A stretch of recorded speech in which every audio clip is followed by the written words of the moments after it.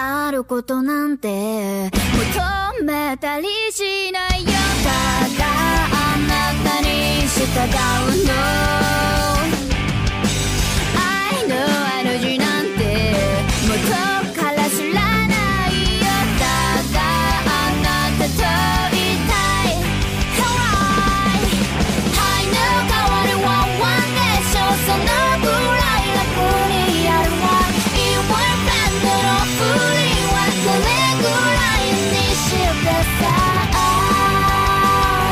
私と聞いたら嘘をつきようかみがでも真実に変えてみせるわ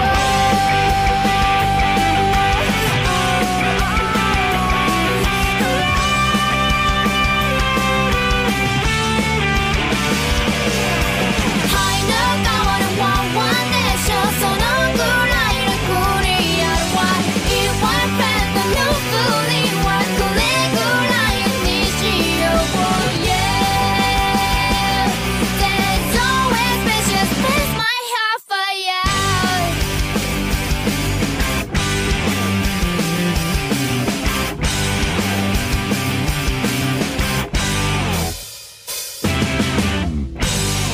Hello, you're listening to the Otaku Spirit Animecast. My name is Andrew, and I'm joined here with Chris. Yo. Today's episode is a discussional podcast episode where we talk about the news that seems important to us, dive into our community if we can get some time, because it's been quite a while since we've done a discussional podcast. Probably almost 2 months, about a month and a half now. Seems like it's been a minute. There's a lot of news to go through.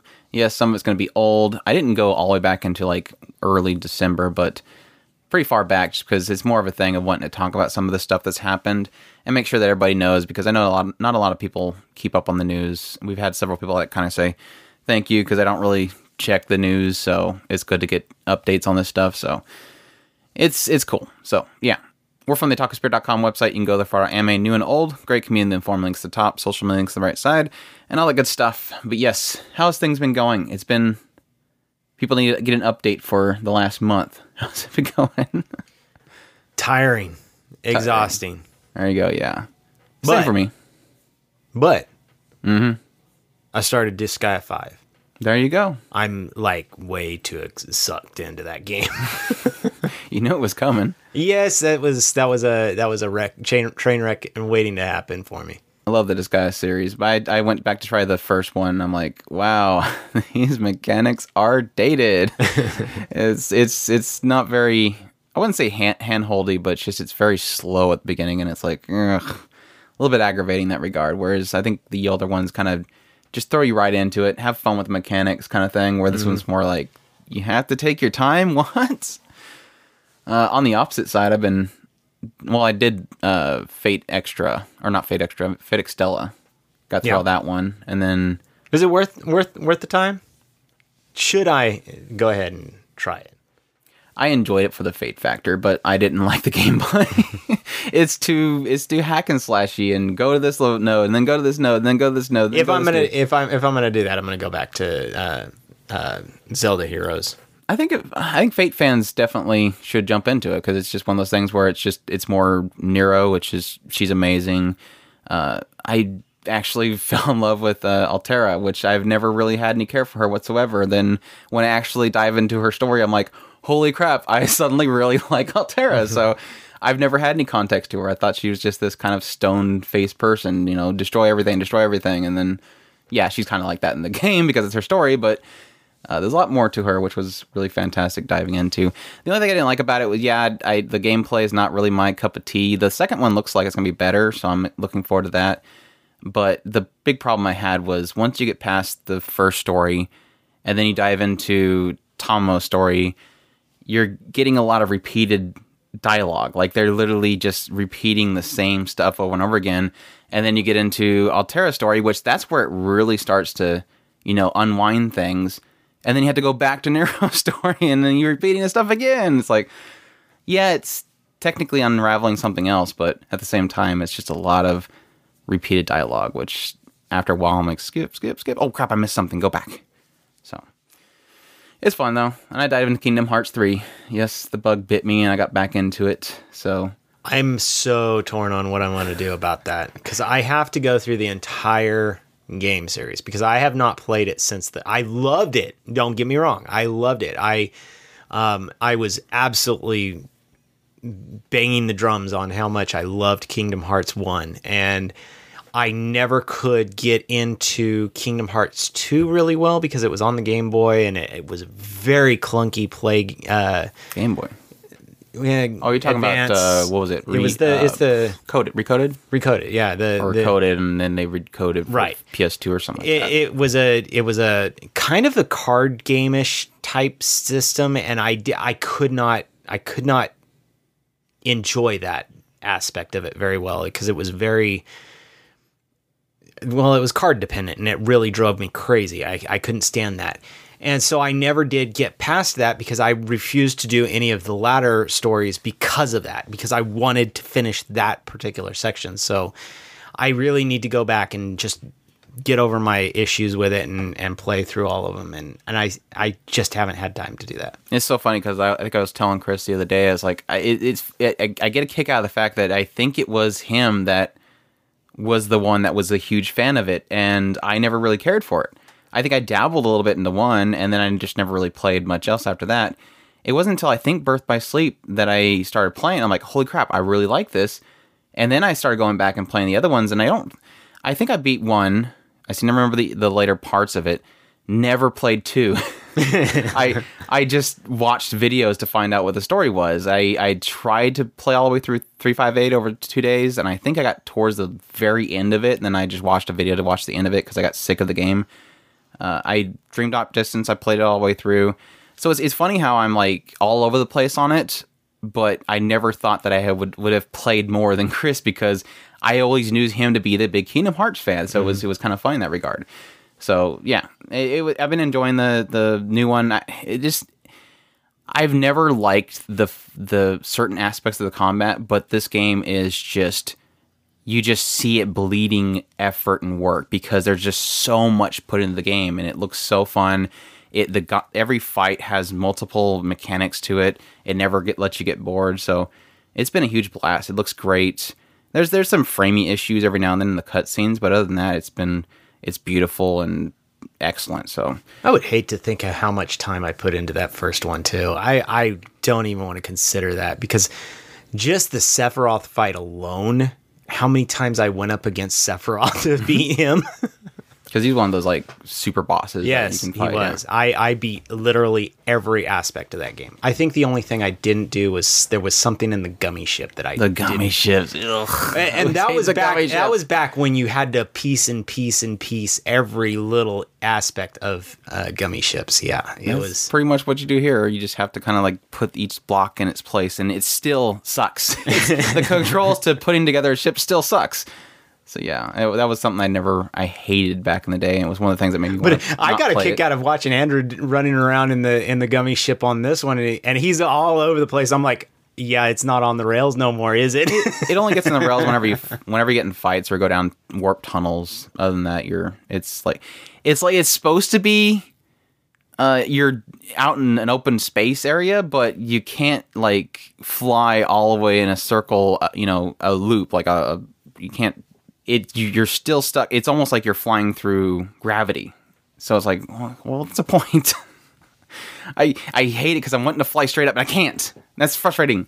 So yeah, that's Kingdom Hearts. It's been a blast. So and I end up buying like a whole bunch of other games, like a bunch of the Tales series. I'm like, I haven't played any of those. So I have a bunch of games that I don't have time to play, but I have them, so I'm happy. I don't know. I'm just waiting for them all to come out on Switch. So there's hints at it, and I'm wondering if it'll end up being a thing. So we'll have to wait and see. It's due. I would love, even though I have bought the entire series on the PS4, I would love to have it on the Switch more. I would love to revisit Tales of Symphonia completely on the Switch. I would just completely suck into it because those are all the Tales of are games that I've wanted to play for a long time. Berseria in particular, I'm very interested in that one.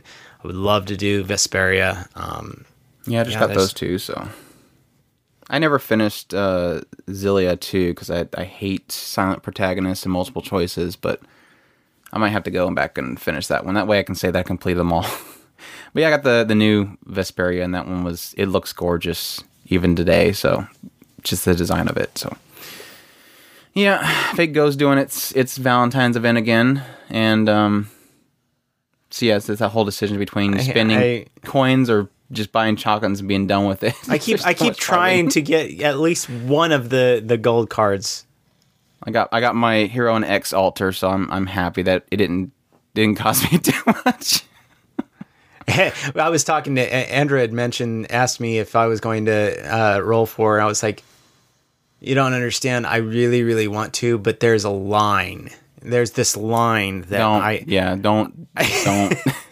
As a person who's spinning it, I say don't. I told him it literally is this point. If I do it, I will go all the way, and I won't be able to stop. And once so you invest, and it's like I'm okay with just a little touch here and there when we do the guaranteed rolls, but I can't do it. I can't. I really can't.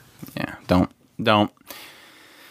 But yeah, I went to California in December, came back. We did a whole bunch of deliberations. We hope you guys enjoyed all those ones. We finished up the 2018 seasons, all wrapped up, got started into the winter of this year, and it's another year to have fun. So it's back to the way we used to be. Yay. Let's see if Chris can put together an outline for next week. Go! Right? So yeah, well, of course, since we got done with the music episode, we got done with the first impressions. We'll be going back and forth between discussionals and just topic episodes. So look forward to those until the end of the year, and we'll go back into reviews again. So that's our usual rotation for those that don't know. We thank you guys for joining us and getting some news bits here. So let's jump right into it. Let's do it. All right, because we got a ton. Like I said, we normally do news and then we go into community, but there's a lot of news to go through, so I'm not sure if we will get to any questions. So if we don't, I apologize. But for the sake of trying, let's get back into it. We have our first piece of news is, for those that are not aware of it, the extra episode for Cells at Work is on Crunchyroll now, so you can check that out. I know that we reported that they were doing an additional episode, so if you're a big fan of Cells at Work, you can check that out on Crunchyroll. The episode is described as tired of repeating the same tasks, cell division day after day. The normal cell laments while working his boring job. When a mysterious cell wearing a charm hat suddenly appears in front of him, the cell proceeds to invite the normal cell to spread mischief and play pranks on the white blood cells and killer T cells. Though the normal cells enjoy being able to blow off some steam from this day of life, who is this charming hat-wearing cell? ? So, we'll have to check that out here soon, because we really enjoy that series. I don't know why we haven't watched it yet. Mm-hmm. Yeah, so our next one we have is Nekopara visual novel is getting a TV anime adaptation. For those who don't know, they did a Kickstarter for an OVA series of it. Well, apparently that was successful enough that they think that there is a calling for it to have an entire TV series. So, yeah, great stuff. We're going to be seeing that coming up eventually, and then everybody can watch cute Neko girls. Because for some reason, even though Neko characters are really huge and popular, we don't have many series with Neko Mimi characters for some reason. This is kind of a rare thing. Yeah, that sounds great, because I mean, yeah, there is the aspect that Nekopara is technically a visual novel that does have an adult version. It is technically very cute art style and very cute little story of these girls being brought into this little cafe and working. So look forward to that if you want to see some cafe Neko cute girls. Yeah. Excited? Who doesn't want? I mean, I admittedly, I would love a doggy girl anime, but you know. Mm-hmm. Dog Days. Come on. Mm-hmm. Somebody license that. I'm still annoyed that we don't have the second season or the third season. One of the seasons. It was like, I don't think they have the. Yeah, I think it was like the first season's not there when they had another season come up or something like that. It was weird. Yeah. And because we cannot stop talking about Opantsu, it's back. We're back to do a discussional podcast, so it's your regular Opantsu update. Yes, iya na kao sare nagara Opantsu misete moraitai, even though I mess up that every single time, is getting a second season. Yes, it had a first season apparently. It's short little 2-minute episodes. had like, I think, what was it, 6 or so episodes before. It's essentially a series about, it's basically a first-person perspective of the protagonist basically asking different girls in his life to show them their pantsu, and they all have disgusting faces, so it's there. We wanted to do a full Blu-ray release review, but apparently it was like limitedly sold, so we could not get a copy of it. I apologize, because I know everybody was looking forward to that review. But maybe we will get to review the next season. No, I think that there's going to be a comment about how we want to review this over something else. I think it's a lot more important than that other thing. I know, right? It's extremely more important than that other thing. So yeah, look forward to that if you are a big Opantsu fan. Moving on, so we don't criminalize ourselves more, we have Yuko Ono has returned to working after hiatus. For those who don't know, she was, at the time of her falling ill, was doing the voice of Jean in Ulysses Jeanne d'Arc and The Alchemist Knight. I don't think I mentioned in the review of that one, but it was definitely noticeable the moment that she was no longer voicing it. I think it was like in the episode 10 marker when it finally became noticeable, but I'm glad to see her come back. She definitely has a very unique voice. I think she's one of my favorite for the more kind of lolly-ish type characters, because she has a very kind of, her voice is very, it sounds almost frail. So it's not that it's frail, it's just that it sounds kind of like it's got a frailty to it, and I really appreciate that for more of the lolly type characters. So I'm definitely happy to see her come back. More so, I'm happy to see that she has made a recovery, so I look forward to seeing her back in the series. Yes, definitely. Not in Ulysses Jeanne d'Arc. For those who don't know, she also did Magic Girl Sight. She was the main character in that one. Angel 3-Piece was another one. So, glad to see her back. Moving on, we have Kinoko Nasu is going to end the story of Fate Grand Order with the Arc 2. Now, there's a lot of screams and hollers back and forth when this was first kind of hitting the news press, as everybody was just freaking out because, of course, he's kind of the main writer of the Fate series, and he the way that was worded was kind of hinting at the idea that once this arc ends, and of course the Fate Grand Order Japanese version, we're nowhere near that point. Once that ends, I mean, he was wanting to complete the story. Now, of course, since it is technically making billions of dollars, there's no way in hell they're going to like stop making the game. So from what I understand, he's going to do his own things, and they're going to find other writers to kind of write stories in there. And I'm assuming he's going to be basically overseeing it as well. So it is cool to kind of see this concept. Maybe it's like an alternate reality or something like that. Maybe they'll go into different reality marbles or alternate universes or something like that. I don't know, because I'm not really versed on the story that late into it, so I don't know exactly what he means by ending. So it'll be interesting to see what the story does from here, if people are going to hate the story going forward because it's no longer Nasu, or if it's going to be a thing of, seeing different flavors in there, different storytellers that want to tell their own stories with these characters, because that's one of the things I've always enjoyed about Fate series, is that you technically have this hodgepodge of, heroic heroes from the past. Sit them in different scenarios and see how they feel about the scenarios has always been the kind of interesting thing about the series. So it'll be cool to see what happens from here. Yeah, he always has had a brilliance in bringing giving an actual reason for these heroic entities, be they anti-hero or heroic, just having them have a reason to be in the same place, which is something that is not really well balanced in a lot of the cases where you find situations like this. Yeah.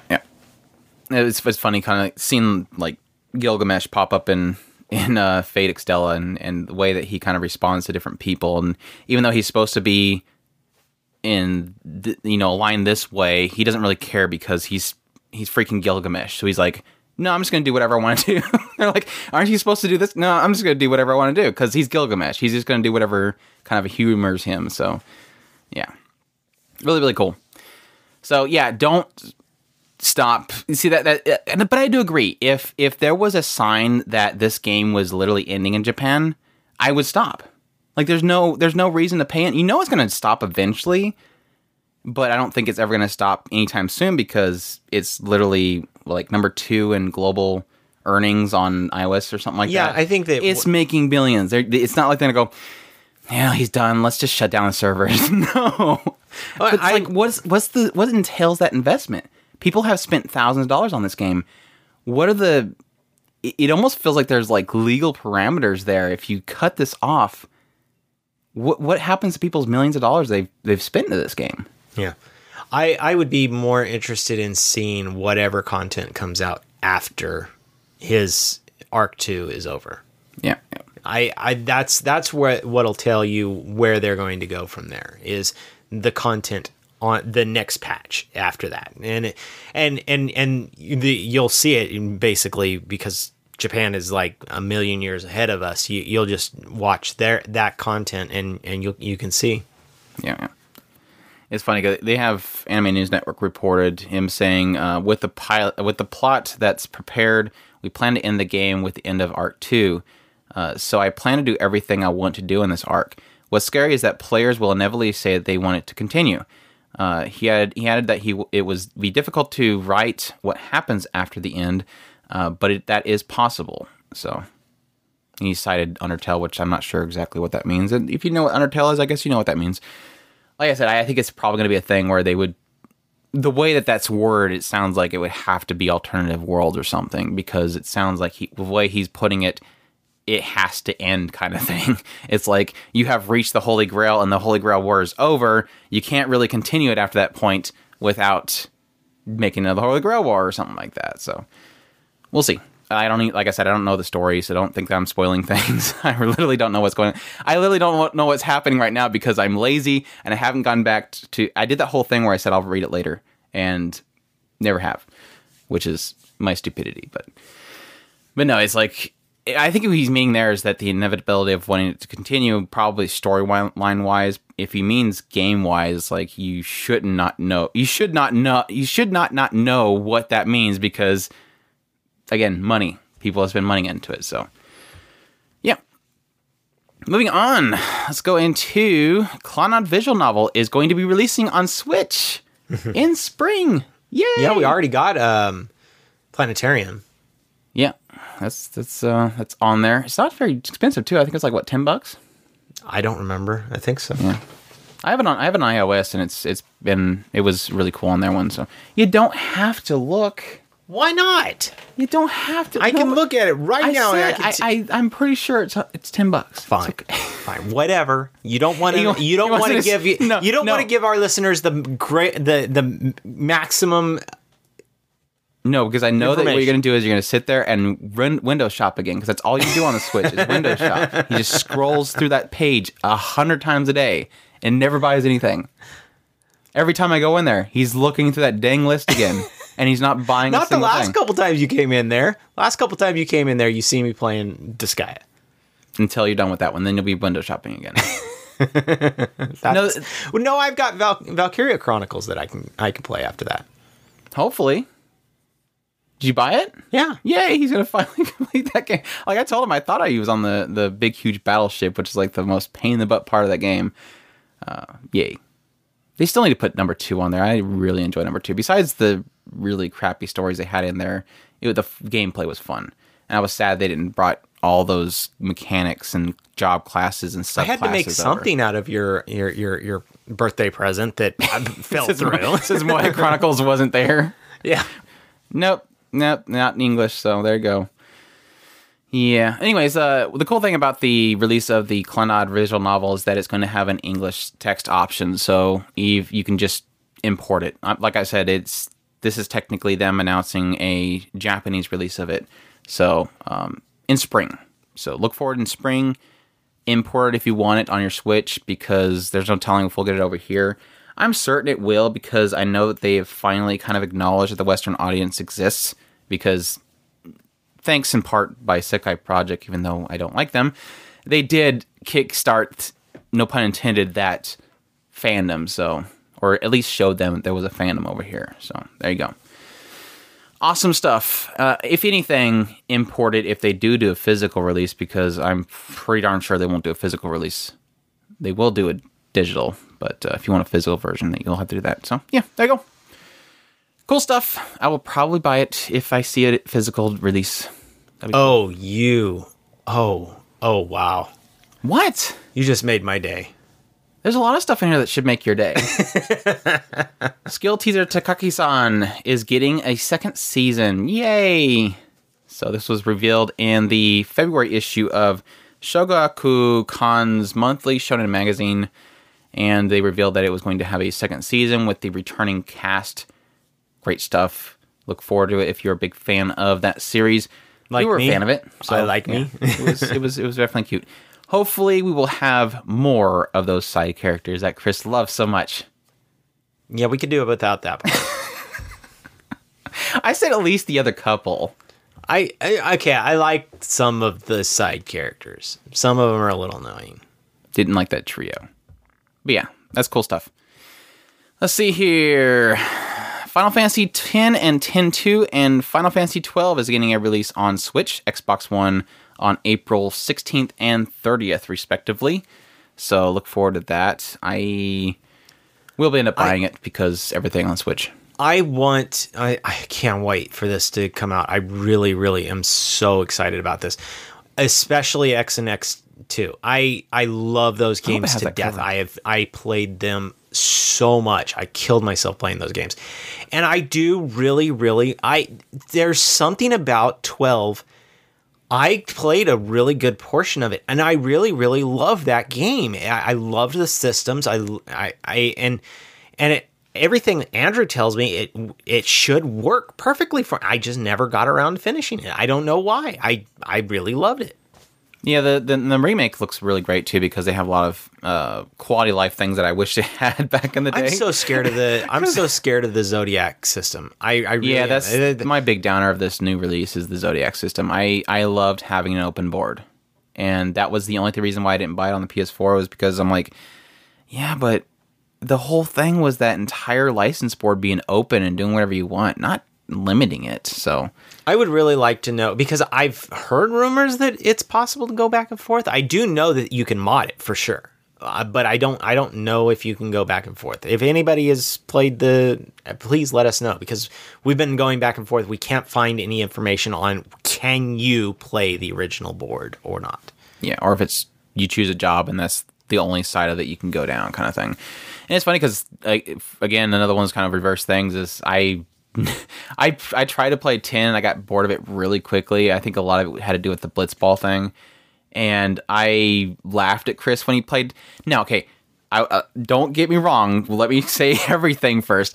I laughed at Chris when he played 10-2 because I hated the style of it opening. When that first cutscene opened up, I'm like, what the hell did they do to Final Fantasy? What is this garbage on the screen? It's like Charlie's Angels took over the game. Where's my serious Final Fantasy? What is this thing? I laughed at it and I left the room. And then I would come back and he's still playing. And I'm like, you're still playing this. It's all linear. It's all quest based. It's got these bubbly looking characters and they all look like really goofy next to each other. And I walk out again. And then I come in. I'm like, you're still playing this stupid game. And then he started showing me the dress system. And I'm like, holy crap, I really like this dress sphere system. And then they took it and they put it into 13. And I loved it there. It was essentially the whole, what was it called? The paradigm thing. And it switching classes. And I'm like, holy crap, I really like this. Everything else I hate, though. It's funny. There's several reasons why I like X2. But I really, X was absolutely brilliant. It was a phenomenal story. I know that it gets a lot of crap for the pretty boys and all that stuff, but the story is brilliant, and it's like I care. He's an annoying main character. He is, but there is a really, really cool underwriting of kind of faith versus realism, and then that entire story is expounded on in the second part, and it's so well done. I really, really loved it. And then the mechanics behind the dress sphere system, like Andrew was saying, is brilliant. I think that it was a little bit it was really too linear, it was kind of in X. Let me go back to X real quick. The building your character's weapons and stuff like that was really kind of almost an offshoot of the materia system. Mm-hmm. And it almost worked, but it didn't quite get to the full potential. And I think that they completely revamped the entire battle system to incorporate the dress spheres in X2, and that was really where it just it shined, because it hits the otaku vibes, and at the same time it also gives you an interesting system to play with, and it was a lot of fun. I really liked it.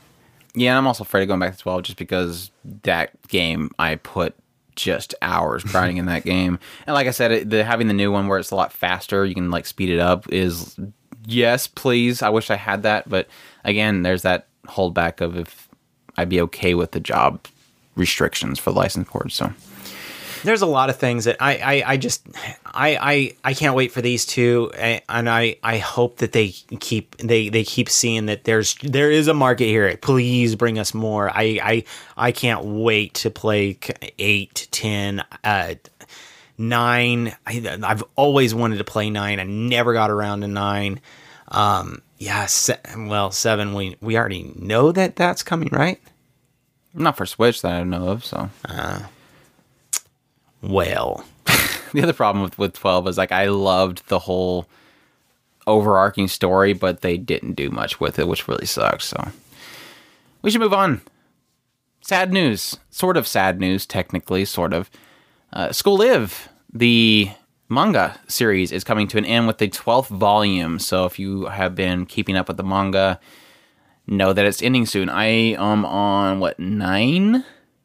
Yeah, 9. So only 3 more volumes and it's over. Does it already feel like it's running to a close? Well, I almost thought that it was going to go into like a whole nother arc because, you know, we were joking about the whole aspect of like graduation and stuff like that. It kind of felt like there was another kind of let's go to the next point, but I don't know. It never really felt like there was a set in stone storyline that it has to get to. But yeah, technically it's been kind of unraveling some possibilities there that it can end in. So I won't spoil any things. We'll leave it at that. So yeah, cool stuff.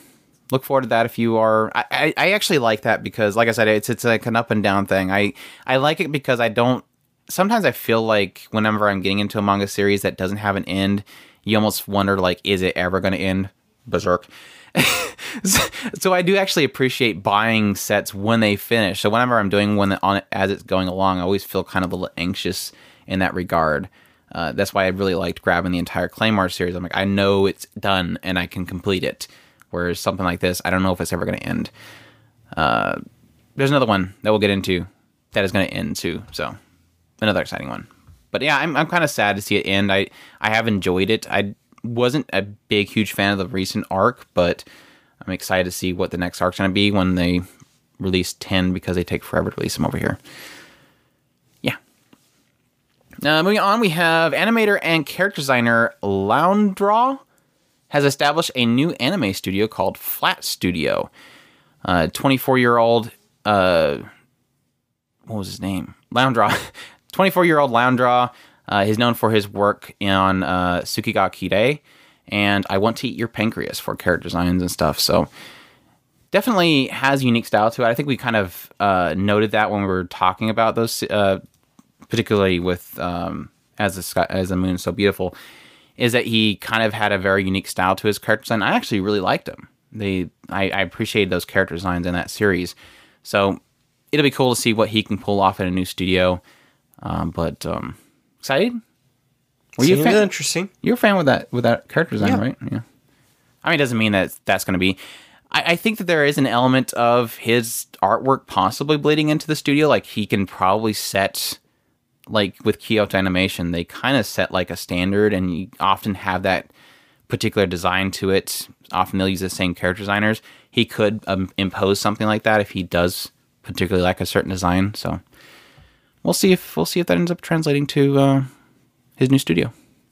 So yeah, cool stuff. Yeah, you can see it. You can see the style. I definitely see it in the TV that you're showing. Yeah, it was something he did. Graduation thing. Yeah. All right, so next one we have is in Spectre. I'm guessing that's how it's said. It's in /Spectre. Anime is getting adaptation has been announced. We have it's based off the Kyo Shiro Daira. It sounds like it should be Inspector. Okay, there you go. So it's just a play off of the words, right?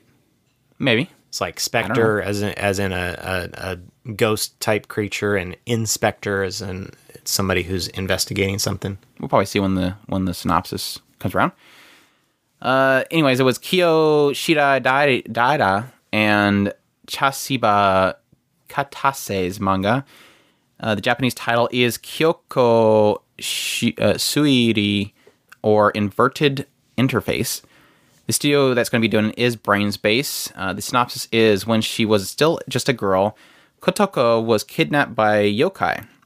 So there you go, Spectre. Mm-hmm. There you go. These spirits made her into a powerful intermediary between the spirit and human worlds, but this power came at a price, an eye and a leg. Now, years later, she watches out for dangerous yokai while developing feelings for a young man named Kuro, who is also special. An incident with a yokai has given him healing powers. He's surprised when Kotoko asks him to team up to handle a renegade yokai, preserving the thin line between reality and the supernatural. So, cool stuff. I like the character designs. They released a key art for it. I really like how it looks. So, it'll be interesting to see how that ends up translating to a series. We have no PV or anything for it yet, but like I said, I like the character design so far. I like the concept of it. So, we'll see. We'll see how that turns out. Seems interesting. I do think it looks good, so we'll see. Yep. Does she have like an artificial eye? Because she has both eyes right now. Technically, she has another leg. I don't know if she has a prosthetic or something like that. I'm assuming that's a prosthetic of some sort because it doesn't look natural in any way, shape, or form. It's some distortion going on up above her. The leg? Yeah, leg is all bent. Oh, I think that's just a distortion of some sort. Yeah, I think it's the other leg probably. I don't know. We'll see. Cool stuff. I mean, it's not meaning negatively in any way, shape, or form, but I always do appreciate whenever you do technically have characters who have prosthetics or something like that. That ends up adding a little bit more to their character and more either a struggle or a challenge they overcome. It adds to their strength, so to speak. So, like we're watching Dororo right now, and it's like you do technically have a little feeling for the character right off the bat because you're like, this dude's been through hell and he's overcome it, and look at how freaking amazing he is, even though he is dealing with this situation. So, yeah, cool stuff. Moving on, we have Fairy Tail Girls. Yes, we're talking about that one again. Anime is getting another delay. Even when it's in its releases, it is getting more delays. So it's just adding to the saga that is Fairy Tail Girls. But yeah, this Blu-ray poor show has been absolutely cursed. It does look like they're actually fixing things, so that's a good thing. But yes, the last Blu-ray volume has been delayed till May 30th due to, quote-unquote, due to circumstances. So, yeah. A curse. A curse, yes, there you go. A curse is why. Good thing Fauna wasn't a part of it. Was Fauna a part of that one? I don't remember. I think so. No, I don't think it was. It was Fauna. Dang it. I was thinking, I had this song in the back of my head, and I'm like, yeah, it does sound like Fauna back in the back of my head. I'm sorry, Fauna. I'm sorry.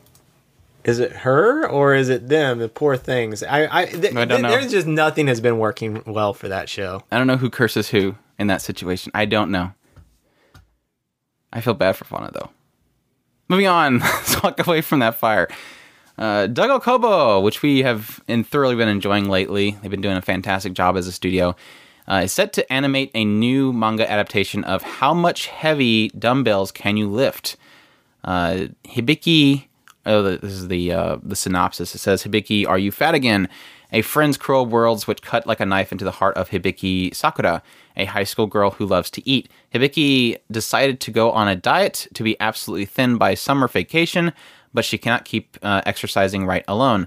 That's when Hibiki found herself before a training gym. Upon joining the gym, Hibiki meets her beautiful and charismatic student council president Akemi, holy crap, Shoruin, I think, and steps into the intense yet enjoyable world of weight training. So that's different. I mean, we've had anime where they're working on core and exercise and stretches and more intense like hit type exercises, but not weightlifting. So we'll see. I'm not sure exactly what kind of weight training they'll do. So cool stuff. We'll see what they can do with that one. Like usual, I'm sure they'll do a fantastic job with the characters themselves and make them look great. So if there's a good story to go along with it, I'm sure it'll be great. So bodybuilding comedy. There you go. Interesting.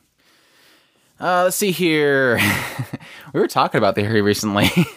we had another conversation with a particular somebody that we can't really say exactly what we talked about or anything like that. But we were, part of our discussion was talking about how Mal has been bought out once again. So I don't know if this is. I guess this is technically the one that you were talking about then, because I know that they've only been bought out twice now. So I think. But yes, Media Do acquires My Anime List website from DENA or DINA. I'm not sure exactly if they pronounce that out. But yes, Mal is changing hands again. This happened back on the 15th of January, so I'm sure you probably haven't noticed too much, hopefully. I haven't noticed too much, but I have noticed the fact that not many people edit the site anymore, or it's not very friendly to edit anymore. But stuff has not been updating much on their site, so I'm kind of afraid that it's one of those dying platforms. But yeah, keep that in mind. The site is still operating, and still going through all the objects of requirements and legal whatnots to transfer it over. But there you go. More fun stuff. They said in the press release that they plan to enhance My Anime List functions as an overseas ebook distribution and marketing platform. I think they were technically already doing that a little bit, and it sucked. Like putting thumbnails for videos that never played. Yeah, it wasn't much point to that whole thing. But there you go. Police in Hinishiki raided a house and seized 1,000 females from suspects' home. Females were found with different clothes than what people last seen them wearing, and suspect has confessed to his crimes, stating that the women were helping him cover his living expenses. Chris looks with a confused face. Oh, I thought it was funny. Anyways, a man was arrested for selling Love Live figures that were modified. And the police had confiscated 1,000 female character figures from the home. Apparently, he was modifying them and selling them in order to pay for his living expenses. And I guess that's not legal. So there you go. I didn't know that modifying figures was illegal, or is it just the reselling aspect of it is probably illegal? The reselling. I know that like selling copies and stuff like that is completely illegal, and it's technically illegal where we live too, but not like vehemently bad there. So I don't know. Interesting stuff, but yeah. Modifying seems odd. I don't know. I mean, thinking about it from to me, you buy it, you own it. Altering it in any way, shape, or form, and then reselling it should be. I think that's a really weird gray area. I'm sorry. Well, I mean, it's just like which is funny because they sell doujinshi and stuff like that, which you have depiction of characters in pornography, and it's legally to sell it in these cons and stuff like that. So taking a character from Love Live and sticking her head on a swimsuit figure's body. I mean, you've technically already received the royalty in my initial purchase. Right, but I think that they're more concerned about the fact that you're altering the character itself. You're selling a character, and I don't see it necessarily pointed out in the article, but like I said, if you took one of those characters and stuck their head on, say, a Supersonico figure, and then that's depicting the character as being more sexual, that alters the character itself, and they have protections for defacing a character, I guess, in a way. I don't know. That's just how it kind of feels to me. But like I said, you can legally sell it's manga stuff that has characters in sexual situations. So. It's a totally different culture, so it's not like I can make any judgments based. It's just to me, and where I fit into my feeling on what should be legal and what should not be legal. My personal stance is I think that would be a gray area because you're of what I already said. So yeah. Yeah, it says Anime News Network reported that the man allegedly took the head from Love Live Nico Yazawa figure and attached it to a Girls on Panzer Darjeeling figure and sold the modified figure without permission on an auction website. So it's probably more of a resale thing. I don't know. Interesting. Very, very, very interesting. I like this little diagram he set up. It shows like, here's Nico, here's Darjeeling, head plus body equals this. It's all laid out on a piece of paper. Interesting stuff. Yeah. Let's see here. According to the police, they went on a cyber patrol in fall. Authorities uncovered the suspect through their investigations. Police confiscated about 1,000 female characters from the man's home and are investigating the possibility of additional crimes. Police discovered suspicious deposits in the man's bank account selling for totaling 8.5 million yen or 77,000 from November to October. According to authorities, the man sold figures for prices ranging from 1,000 to 15,000, which is $10 to $137 each. So, yeah, interesting article. Hey, to me, entrepreneurial. Hey, what did I say? we need our. No, I'm not gonna go there. Never mind. I'm not gonna go there. Moving on. We have Dropkick on My Devil's getting a second season as well. This was announced on at the final Sugoi Sabata 2019 event. So more Dropkick on My Devil. I'm mixed on it. I think that they had a fantastic final episode that slipped out there after the review was put through, but I'd welcome more. It was unique. It had its ups and downs. There you go. Are you excited? Did you ever finish that one? Yeah, I think you did. Yeah, I think you did. Are you excited for more? Sure. Maybe we'll have an entire season of the Police Girl that you love so much. Mm-hmm. Let's see here. Moe Chronicles, we talked about this earlier, is coming to the West on Switch. So even though Chris was disappointed not to have it here recently, it is coming eventually. I ended up telling him, like, it was like we looked into it and we're like, oh, well, there's literally no Western release for this. And literally like a couple days later, boom, here's an article for it. So like, oh, cool. It's releasing digitally, though, only in spring, which it was digital only for the Switch in Japan. It was being released by Ideal Factory International in spring. So look forward to Moe Chronicles on the Switch and how it won't be as censored if it was on the PS4. Jab, jab. Mm-hmm. Yeah. Poor Andy. Yeah. PA Works reveals Fairy Gone original anime to premiere in April.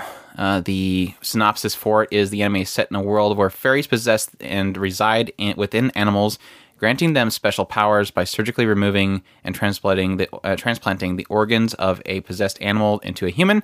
Humans, so it's pretty much like killing bites. Humans can partially summon the fairy and use it as a weapon. Eventually, such individuals were used in the war and were called fairy soldiers. After the war, these soldiers lost their purpose and had to reintegrate into the society, from the government to the mafia, and even becoming terrorists, each treading their own path. The story begins with 9 years after the end of the war and centers on the protagonist Maria. Maria is a fresh recruit to Dorothea, an organization dedicated to investigating and suppressing the fairy-related crimes and incidents. Each in peacetime, the government is still unstable after the war. Many criminals still have lingering wounds from the previous conflict, and there are terrorist groups bent on revenge. This is a story, blah, blah, blah. Kind of a Witch Hunter Robin feel? Yeah, after,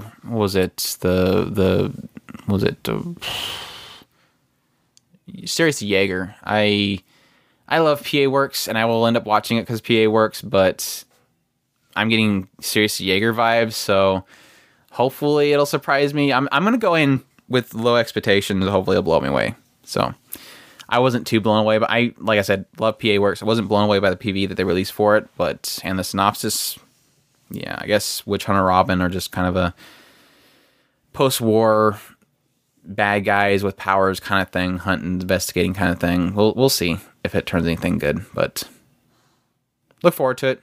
Very Gone. Set to premiere in April, so that'll be in spring.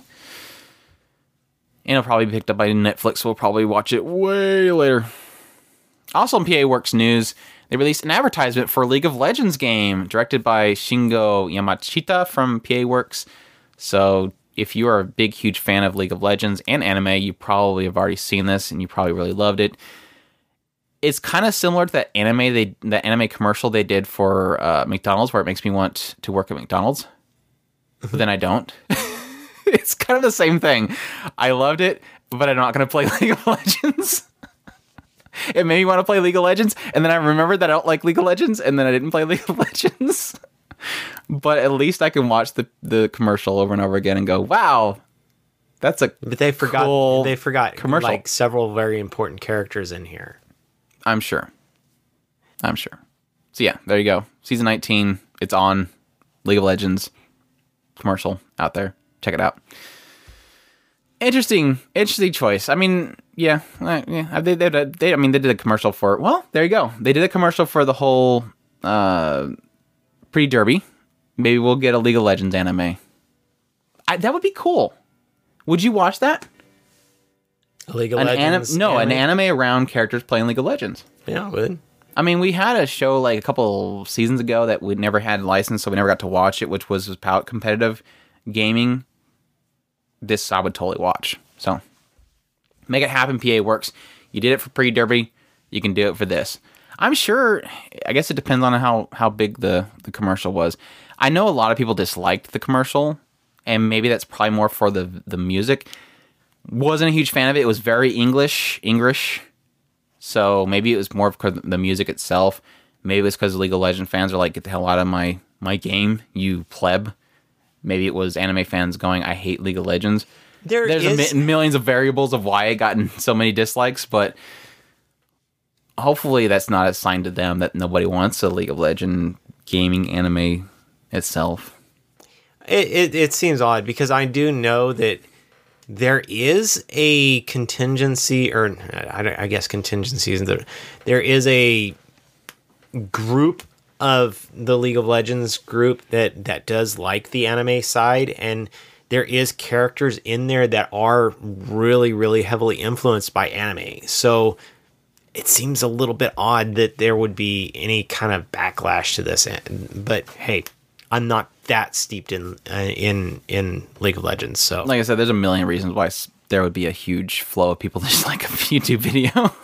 It's like sometimes it's people disliking it because they don't like the thing they're reporting on. It's like, but they don't dislike the person, so don't dislike the video. Yeah, it's weird. YouTube weird. Next bit we have Toonami drops an hour from their Toonami lineup, or yeah, Adult Swim. In the Toonami block, they're dropping an hour. I don't know how I worded that. Anyways, this is announced on Toonami's Facebook page. It will begin on February 16th. They will drop that hour. The lineup for the new lineup for that particular time will be Dragon Ball Super, Boruto, My Hero Academia, Sword Art Online Alicization, Megalobox, JoJo's Bizarre Adventure, Black Clover, Hunter x Hunter, Naruto Shippuden, and Attack on Titan. So, yeah, check that out if you will. The ones that are dropping off at that time will be Puppet Team Epic, Mob Psycho 100, and Iron Blood Orphans. So, if you're looking at those shows, they're poofing. Finally, they heard my cries, hopefully.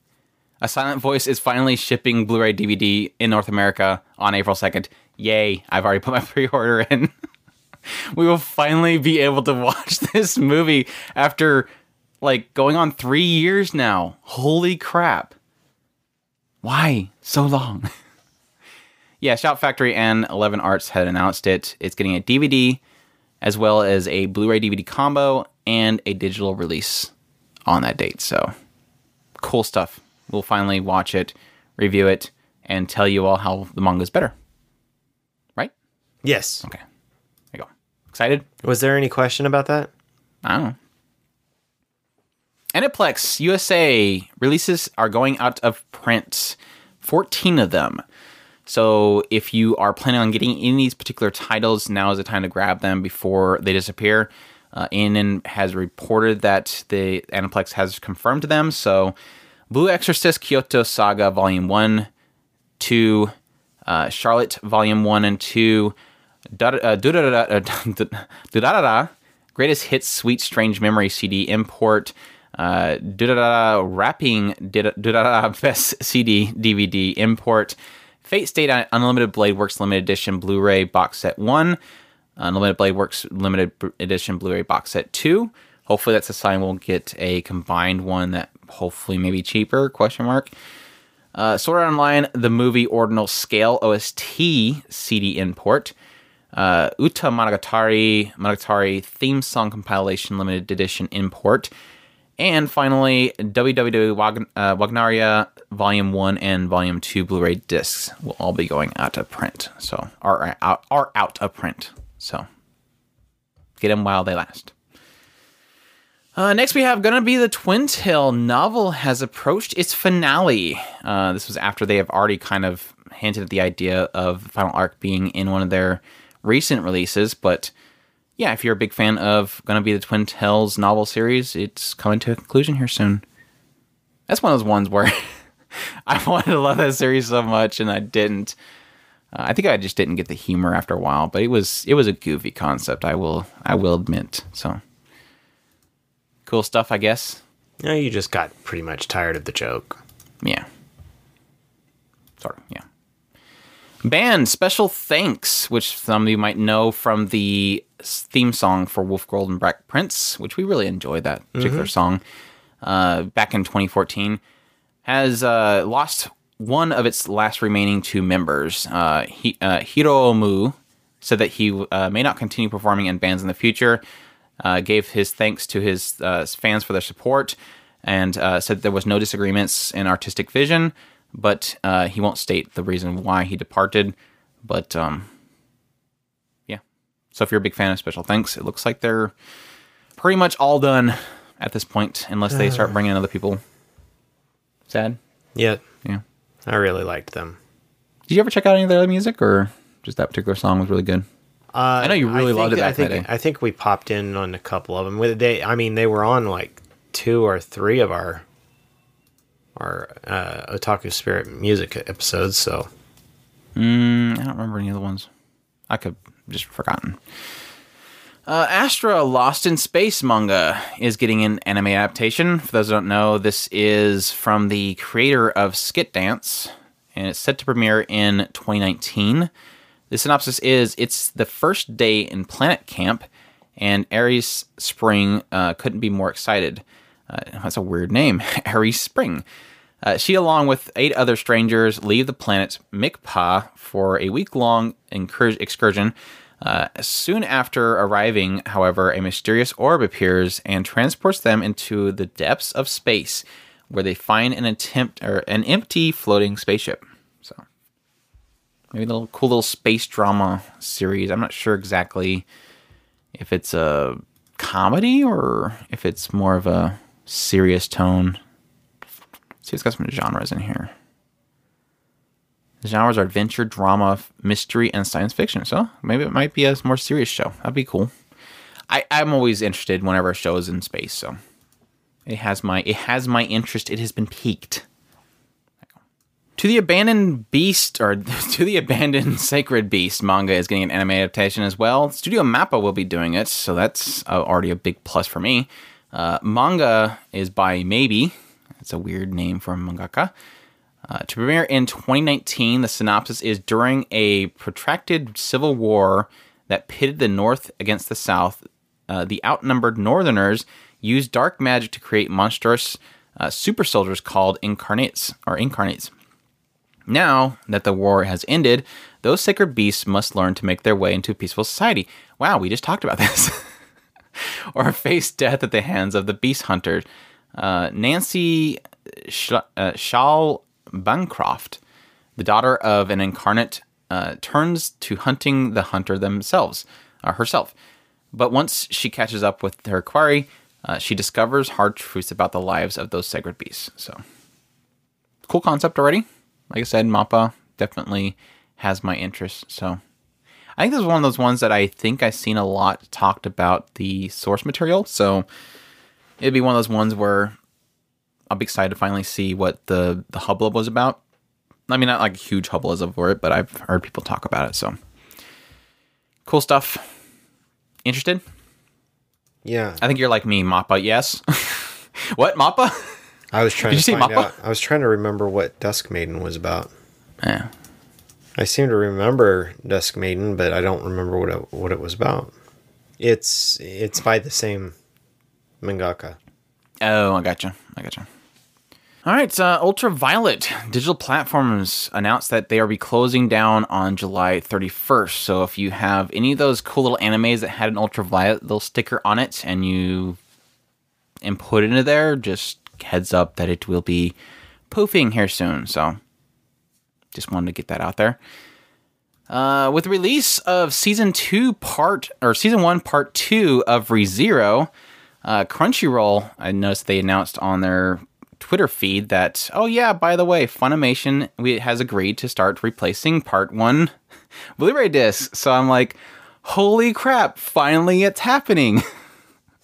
But it's one of those ones where you're like, yeah, you kind of had to do that before you can start asking people to buy Part 2. Like, hey guys, look, here's Part 2. And they were like, well, you screwed up the first one. No, look, this is Part 2 though. But no, I'm extremely happy. This has been something that should have happened a long time ago. And I was really upset at, namely Funimation, for kind of shrugging their shoulders at the entire situations. For those who don't know, the Part 1 Blu-ray set for the ReZero release on Blu-ray had color banding issues. So you had, like, if it was a really dark area, you'd almost see like a halo effect around the characters because they compressed it too much. So the colors ended up blending with each other, and it makes kind of a halo effect to it. A lot of little smudging of the colors here and there because the quality being so low. And they just said that was the masters we got from Japan. There's nothing we could do about it. Deal. And then they kind of just shut up about it. So we never had any word of them ever doing a replacement system or anything like that. And I was very critical of it. I hated it. I was really angry. I refused to buy the set because of it. And I kid you not, the moment that I seen that press release, I did ask them on Twitter several times, hey, does this mean if somebody buys it now, will we have to send in and do a replacement, or are you guys packaging the replacement into these new ones, or did you reprint them all? I never got an answer, and I really didn't want to risk it, so I ended up buying both the limited edition of the first part and the second part, which technically goes into the box of the limited edition. So I will find out here soon if that's the case, but I'm happy to see that. I do hate the fact that technically Funimation is not paying for return shipments, which again, I think it's on them, and they should have owned up on that and to begin with. But I'm thankful that this is actually happening all together, because my biggest thing was, even though I hate the idea that technically if I get that, I'm going to have to stick it in an envelope and send it to them, I'm just happy that I will have a version that is good. I hate the idea of that being it. Like, this was the only copy you're going to get, and it's going to be, internally crappy. 10 years down the road, you're going to look at this thing and go, yeah, that's right. They had a crappy version of it, and they never did release a better copy of it. So I'm just thrilled that this is just all together. I think that I'm just going to keep my mouth shut on it. Okay. To get your replacements, they said that the owners will have to email Funimation between now and October 31st. So you have until October 31st to contact them. Replacements will begin shipping in March. The address is Funimation Store, that's all one word, at Funimation.com. And you must have in the subject of the title, I don't know if you have to have it caps, so I'm just going to say it as it is, capital R, lowercase e, capital Z-E-R-O. So all caps except for the E. Make sure to put that in the subject line. You have to provide a name, mailing address, and email in that email. And you'll receive an authorization number later, and you will give you an address to send it to. It is only, unfortunately, available in US and Canada. And, they have claimed that the second part will have no banding issues, so we'll have to see if that ends up being true. Yeah. That's finally putting a nail into that whole situation, hopefully. And I regained a little bit of my trust after that kind of debacle. So, yeah, moving on. Let's see here. Monogatari anime series is to celebrate its 10th anniversary at a special event on May 11th of 2019. This is going to be it's going to be holding a Monogatari Fest 10th anniversary story in Makuhari Mese's event hall in Chiba Prefecture on May 11th. They're going to have character song performances, public readings by the cast, and much more. They also say that they will not be allowing any type of photography or videoing, and it will not be released outside of the event. So that's the unfortunate part of it. But if you are fortunate enough to be able to go there and get tickets, good on you. The more thing for the masses is that they announced that they finally announced the six episode TV airing of Zoku Owari Monogatari, which technically aired like last year in theaters in Japan. And that will be airing on May 18th, following a 6 episodes Monogatari series selection starting on April 6th. So April 6th, I guess they're going to do like a 6 episode recapping, I guess. I'm not sure if that's what that series selection means. But then on May 18th in Japan, they will be airing Zoku Owari Monogatari finally in 6 episodes. And hopefully Crunchyroll is already on top of it and will get it to us. Please. So there you go. Cool stuff. You excited for more Monogatari? That we'll never get? We're going to get it. For sure it's going to come out of my pocket eventually from Aniplex America. It's got to go with the rest of them. It keeps coming. It just keeps coming. Oh, there you go. Let's see here. Mighty Mashita Iruma-kun manga is getting an anime adaptation. This one, the story is Mari Mishita Ikuma's follows Ikoma, a kind-hearted 14-year-old boy whose parents sell him to demons for their own selfish interest. However, the demon he is sold to has no grandson of his own, so he dotes on Ikoma and sends him to demon school. So we need to get the guy from Disgaea to do the artwork for this one. Mm-hmm. It sounds very Disgaea, so that'll be fun. That sounds interesting to me. So we'll see. It does. We'll see how that one turns out. I don't think they have studio or anything set up yet, so we'll see. Also announced at the same time, I think on the same cover, was Beastars is getting a Monogatari. is getting an anime adaptation. The Beastars manga is getting an anime adaptation. This one, let's see here. The manga takes place in the world of carnivores and herbivores, where there is a lot of hope, love, and anxiety. Rigoshi is a wolf who is a member of Cherryton Academy's drama club, and even though he's a wolf, he's very sensitive. The manga follows the adolescent life of Rigoshi and many other animals, so hopefully that won't be a CGI show. We'll see. I don't think they have a studio on that one either, so we'll see how that one turns out as well. So we'll watch it just based on the fact that he's a wolf. Yes, at least Chris will watch it to the ends of time for the wolf dude that has anxieties. Cool stuff. More news from Aniplex. We have Aniplex has bought Madman Media Group's anime division, Madman Entertainment, which for those that don't know is an Australian releaser of anime goods. So, yeah, interesting. This was reported by an Australian Financial Review report. After previously investing in Madman Entertainment last year, it has now purchased the division for 35 million Australian dollars. This comes after Aniplex parent company Sony bought Funimation. So, looks like either Sony or just Aniplex under Sony is just buying up things like crazy. So we'll see.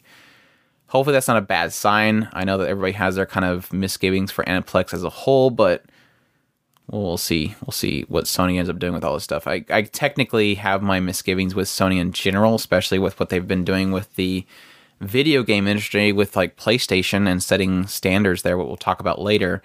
Hopefully that doesn't end up bleeding into the anime sphere as well. So we'll see. Yeah. Shake head. It's concerning. Anything Sony related right now is giving me the hesitations. So yeah. More news from Funimation. The founder, Jin Fukunaga, has stepped down as GM. The founder, president, and CEO of Funimation, Fukunaga, takes on the chairman role as the company looks for a new GM. Fukunaga said he'd work closely to ensure the transition will continue to have oversight of the business and focus on managing relationships with content providers. He said the change has been on the horizon since Sony took a majority interest in the company. Hopefully that's not a negative comment. It does sound kind of ominous, but Yep. Again, we're going back in the realm of Sony, don't you do it kind of realm. So I'm not going to put, weird theories out there, but yeah, there's some fire there, or there's smoke there, and I'm wondering if there's fire. We'll wait and see what they're doing with all this stuff. Lots of buying and lots of weird decisions there.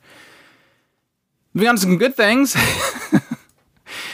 They released a PV for the new coming Vinland Saga series, an anime adaptation of Vinland Saga, the manga series. This, of course, which studio is doing this one? Definitely looks like them showing off with their PV. Here recently, coming off of trying to get caught up on Vikings, I'm definitely all for Vinland Saga right now. So it looks good. It looks gorgeous. I cannot wait for it. So if you are a fan of the Vinland Saga series, or if you're interested into it, definitely look out for that PV. It looks great.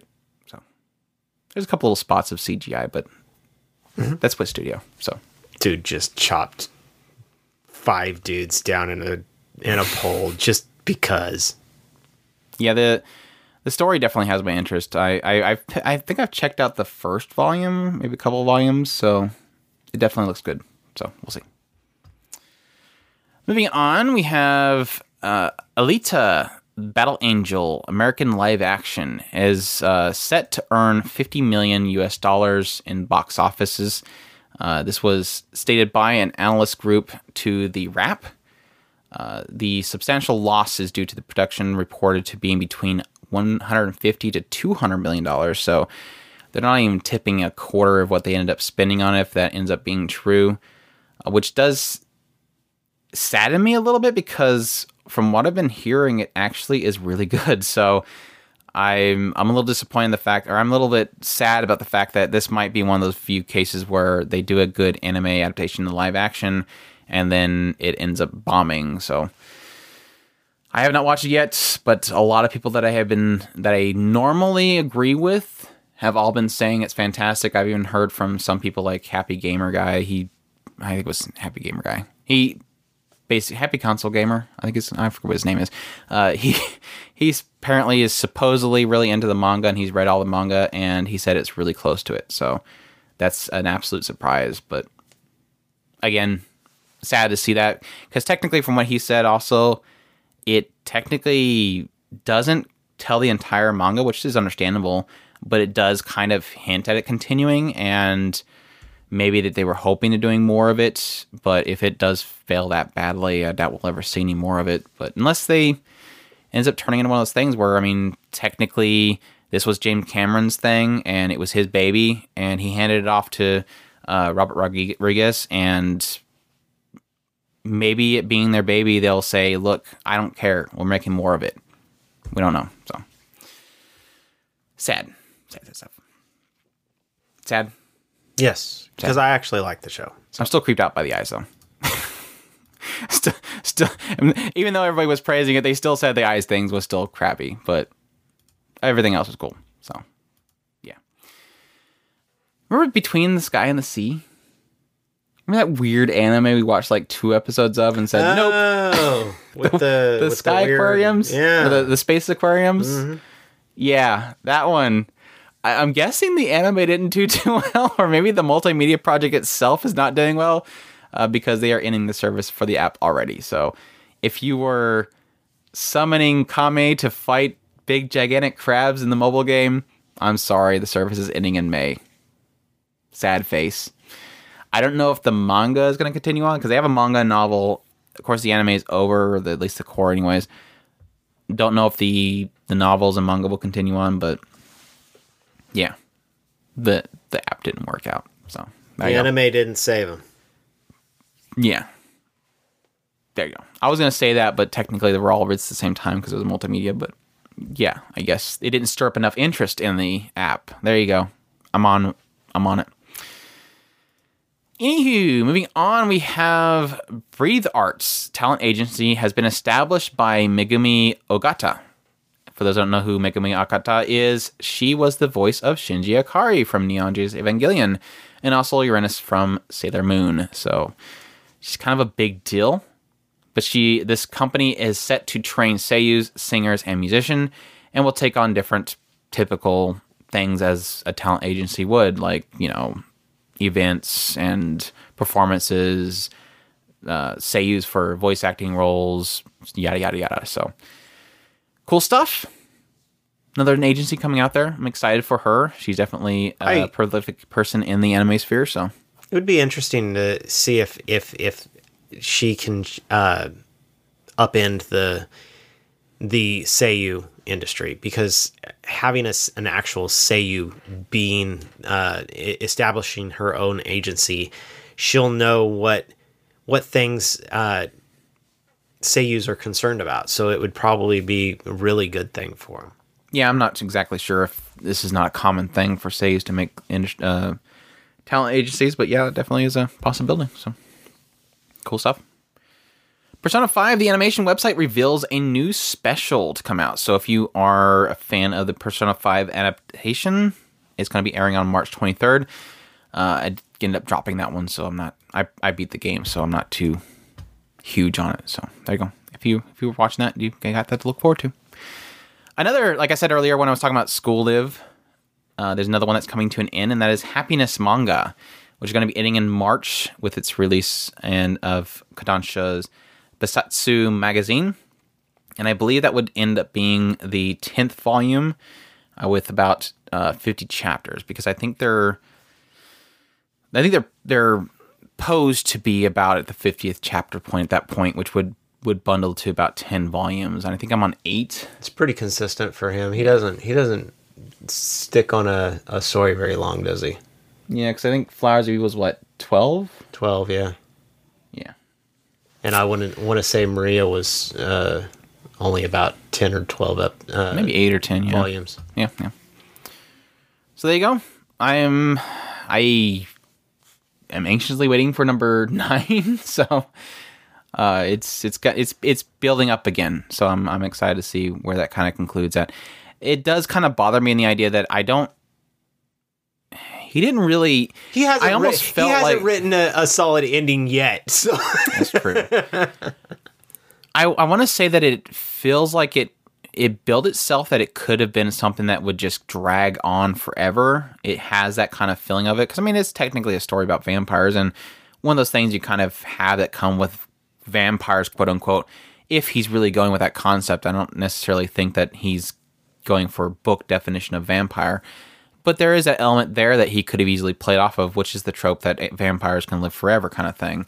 So I'm interested to see where he kind of draws a line, or if he can find a conclusion with the story in a way that it definitely feels like, okay, I can definitely see a conclusion if he wanted to do it here. So hopefully he'll have a solid ending. Yeah, I agree with you. It's like it's not that I'm ever like super angry about his ending. It's like, but he does technically. Oh, that was the ending. Okay, there we go. But it was never about the ending. He does really great stories. He does bookend fine. He just it's one of those things. Is like, wait. Why are we done here? Well, no, like with Inside Mario, it was like, you should have stopped back there. Like, it almost felt like he wanted, like, I gotta do one more chapter so it's perfectly fitting in a volume or something. It's like, this is what you did another volume for? Flowers of Evil, he did the same thing. It was like, wait. Hold on. Yeah, pretty much. So yeah, if you were reading the Happiness manga, you have a conclusion coming soon. But I do like that about him. He doesn't have these really overly drawn out stories. He just like, I told my story, we're done. So I do respect that. Those are the fans of Rascal Does Not Dream of Bunny Girl Senpai. We're pretty positive on it last year. I think it was in some of our top lists of the year. Rascal Does Not Dream of Bunny Girl Senpai, the movie, is going to be debuting on June 15th in Japan. This is going to be adapting the 6th and 7th volume of the light novels. It's called Sesshoun Buta Yaro wa Yume Meru Shoujo no Yume wa wo Minai, or The Young Pig Rascal Isn't Dreaming of Dreaming Girl. So, cool stuff. The little key art definitely does show us a certain character that we talked about that did not get any kind of conclusion. So we obviously are on the right track of where that story is going to end up going. So cool stuff. Excited to finally see that movie. Hopefully, I don't think that will be one that we'll end up getting an actual streaming of with Crunchyroll, but hopefully somebody will pick it up quickly so we can see it eventually. So excited to finally see that. Yeah. Continue on. I don't think that would technically be a conclusion, but continue on. Get some of our answers of our weird theories that we were throwing out there with our spoiler cast of it. So that'll be cool. Fans of Ni no Kuni, the series is getting, or the game itself, or the property itself, is getting an anime film in summer of 2019. The composer that worked along with Hayao Miyazaki will also be joining them in order to do this project, as well as the Legend of Galactic Heroes character designer and the director. The character designer for Legend of Galactic Heroes is doing the directing of it. So yeah, the art that they have for it pretty much proves that it's not going to have any character connections with the games. I mean, they look like completely different characters from either the first or second Ni no Kuni, unless it's like a grown-up version of a character or something like that. But Warner Bros. Japan announced it. Level 5 will be producing the film, and the story says, in the story, Yu is a high school student, and his best friend Haru and his childhood friend Kotana. What the hell? In the story, Yu is a high school student, and his best friend is Haru, and his childhood friend is Kotana. Okay, that's a really weird sentence. Anyways, though a certain incident, they travel, or through a certain incident, they travel back and forth between reality and Ni no Kuni. When Kotana's life is put in danger, the three must make the ultimate choice. So, obviously, in the middle of the movie, they're going to put a prompt up and everybody's got to shout out which choice they make. It's a multiple choice anime. Yeah. Gotcha. There you go. Anyways, this is one more, hopefully we'll have some discussion going on here. Heated topics of this particular episode. Sengra Kagura's producer, Kinichiro Takaki, commented on platform regulations in an interview with Inside Games. I'm going to read through the article they have on Anime News Network. They said, in the interview, they touched on Takaki's thoughts on Sony's new stance on adult and sexual content in games releasing on the PlayStation platform. Takaki speculated that regulations will spread to all platforms worldwide. He thought that it would be an inevitable development, but that it has arrived faster than he expected, and he is worried about how to proceed. When asked if he was willing to move development of the series from PS4 to PC to avoid the regulations, he did not rule out the possibility, but said that it would be difficult to market the genre to the PC since realistic shooter games are more common on the platform. He also added that the regulations did not allow them to portray the characters undressing, or that their characters would be torn off, or with their breasts bouncing, because that's definitely something he's heavily concerned about. Yeah, this has been like a concern for a while now. We've talked about it here and there, especially with the the changes they made with Sony and going into California, and how they were kind of stifling Japanese development of games because of all the fact that they had to basically explain everything in English to English speakers in California, and that caused them a lot of issues. They were regulating a lot of the games. There was insane amounts of censorship that were happening in the games themselves. Of course, the concern that, or the thought process the community that came up to, and I'm glad they kind of hit on it in the interview, was this concept of, okay, well, just leave the platform. It's like, just leave PS4. I don't know if the Sony platform is their money and they don't see the benefit there versus just cutting them off completely and going PC. Because I know that a lot of people that I kind of talk to or listen to on a regular basis, they're just taking all these games to PC. Like, whatever, I'm going to Steam or I'm going over here. I'll just get the games over here where it's not censored. It's no big deal to them. So I'm not sure if maybe he sees it in Japan that if he wants this market, he has to go there. Maybe he sees that the Japanese market for PC games are strictly first-person shooters. I don't know what the market is like there because we're not really... Even though we talk about games here and there, I've lost a lot of touch in the gaming sphere. But that's my assumption, and I really do hate that. I hope he does see this kind of... Hopefully with the recent sales with these games, they'll see that fluctuation happen if the gamers, decide this is what they want to do. That fluctuation will happen. They'll see that the PC sells more. And maybe he will make that move. But I do hate the idea that he thinks that this is going to be, platform worldwide all across all platforms, because we're seeing the opposite. Nintendo's full circled. Yeah. And they're letting everything on it. So they're not before. I mean, if Nintendo stayed the way they did and Nintendo came down to that level and said, we're censoring just like Nintendo did, I would understand. But since Nintendo went back and turned around on them and they went down, it kind of makes that opposite effect. See, and that also, it shows that there is an opening for a shift. And I think that was a huge win on Nintendo's part. They got kind of lucky, and it was just the right time to just switch. And I think that's switch. And that's going to be one of their biggest wins. If they don't change their mind at some random point, and if they stay neutral on this, they will have the biggest win just in this point alone. What bothers me the most, though, is that these games aren't being released on Switch. It's like, why aren't you releasing Sengoku Kagura on the Switch? I mean, you released the interactive one. I'm assuming... I hope that wasn't just a test to say, well, let's see if they'll like Sengoku Kagura on Switch. Let's put this interactive game on here. And they went, well, that didn't sell very well, because that wasn't really a game. So I hope they didn't gauge the interest with that game. Bring these games over to the Switch and see where that market still lives. See that they don't need Sony in order to move on. That's my biggest thing. But that's what we were joking about earlier with Sony and buying Madman and this shifting that was happening in the CEOs and all that kind of stuff, is that this kind of stuff it's affecting these creative talents. And whether you want to say that this is inappropriate and it shouldn't be allowed or not, or if you think that it's inappropriate and you don't want to see it, that's fine. But to manipulate creative visions for their games is a completely different story. So, yeah.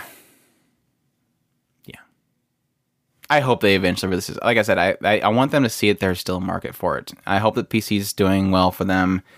They just need to see that PS4 is not in game, even though it technically did hit like 30 or 93 million consoles sold here recently.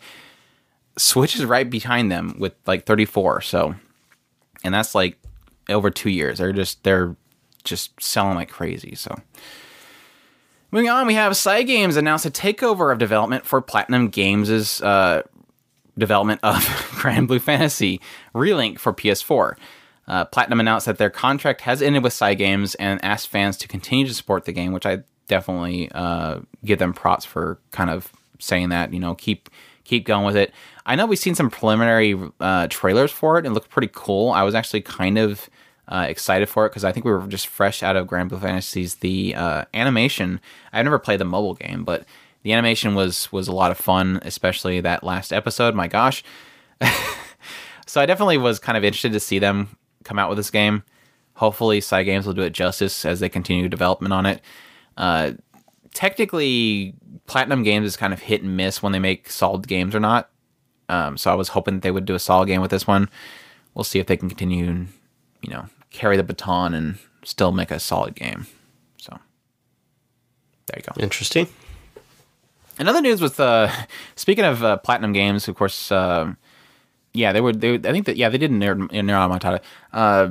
They announced a collaboration with Final Fantasy XIV, so apparently we're getting Nier Automata here soon in Final Fantasy XIV, which is completely weird. Yeah, Atelier Lulu is getting a release date in the West. It's going to be set for May 21st.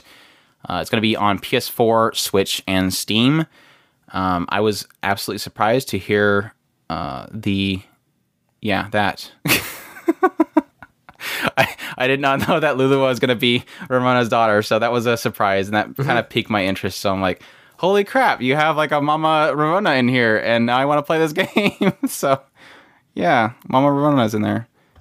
I did not know that, so that just tells how much I'm keeping up on this stuff. I can't wait. So, cool stuff. If you're a big fan of Atelier series, we got some more. Like our yearly release of an Atelier game that takes years to complete. You get one in a year. So it does take forever to play those games. It never ends. So, yeah, cool stuff. Moving on, we have, as I kind of mentioned earlier, some Final Fantasy XIV news. Of course, we're still kind of, I'm mostly playing Final Fantasy XIV. They announced Shadowbringers. So and Andrew said something to drag me right back in. So just be aware of that. If you have stepped away from Final Fantasy XIV, definitely check out the recent trailers for Shadowbringers. It looks freaking amazing. So a lot of big reveals in there, story related. I won't mention here because of spoilers, obviously. But a lot of really cool stuff is kind of all wrapping in together with it. So, yeah, they finally set a release date, which is going to be July 2nd. They've already started the pre-orders for it. They, of course, have the usual get minions and mounts and stuff with the collector's editions if you want those ones. They announced, of course, a Vera race, which, of course, is the bunny girls from Final Fantasy. I guess one of the earlier ones that they showed them was in Final Fantasy 12. So that race is coming. I don't think they've necessarily 100% confirmed there's going to be a male version of it, so I'm not sure what they're doing there. There is technically male versions in artwork they've done before, so they can definitely do it. It's just it's been, from what they said, a very huge effort in order to make, build the character so that all armor can work on them and, work around their character designs. So probably more for the shoes because they have high heels. They also announced a Gunbreaker job, which, like Chris was alluding to, is going to be a tank job. So it's both going to be a tank, and it's one of my favorite Gunblades. Yeah, Gunblades. I've always loved Gunblades. They're such a fascinating, really cool idea that Final Fantasy brought to the table. So yeah, definitely excited. Of course, they've announced other things like different zones. They've announced the yes, I loved Squall. He's awesome. Yeah, you can get Squall's sword if you pre-order the collector's edition too, so keep that in mind. It's like $60, so, or was it 60 or 80? 60 or 80, something like that.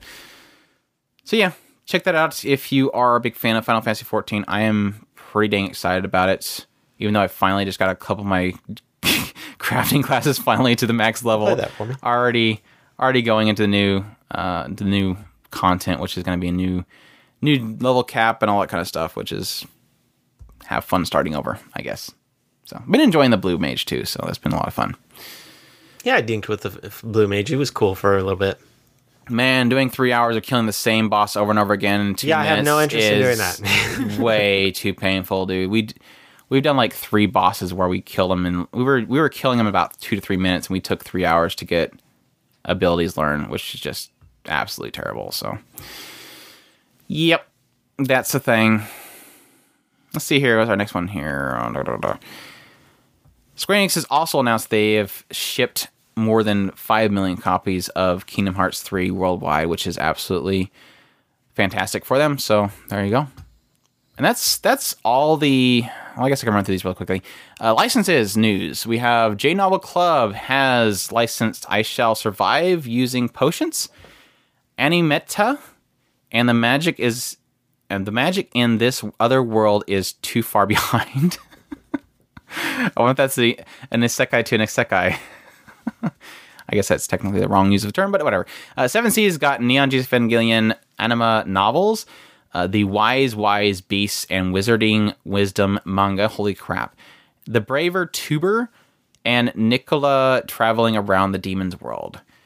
Yen Press got Do You Love Your Mom and her 2-hit multi-target attacks manga.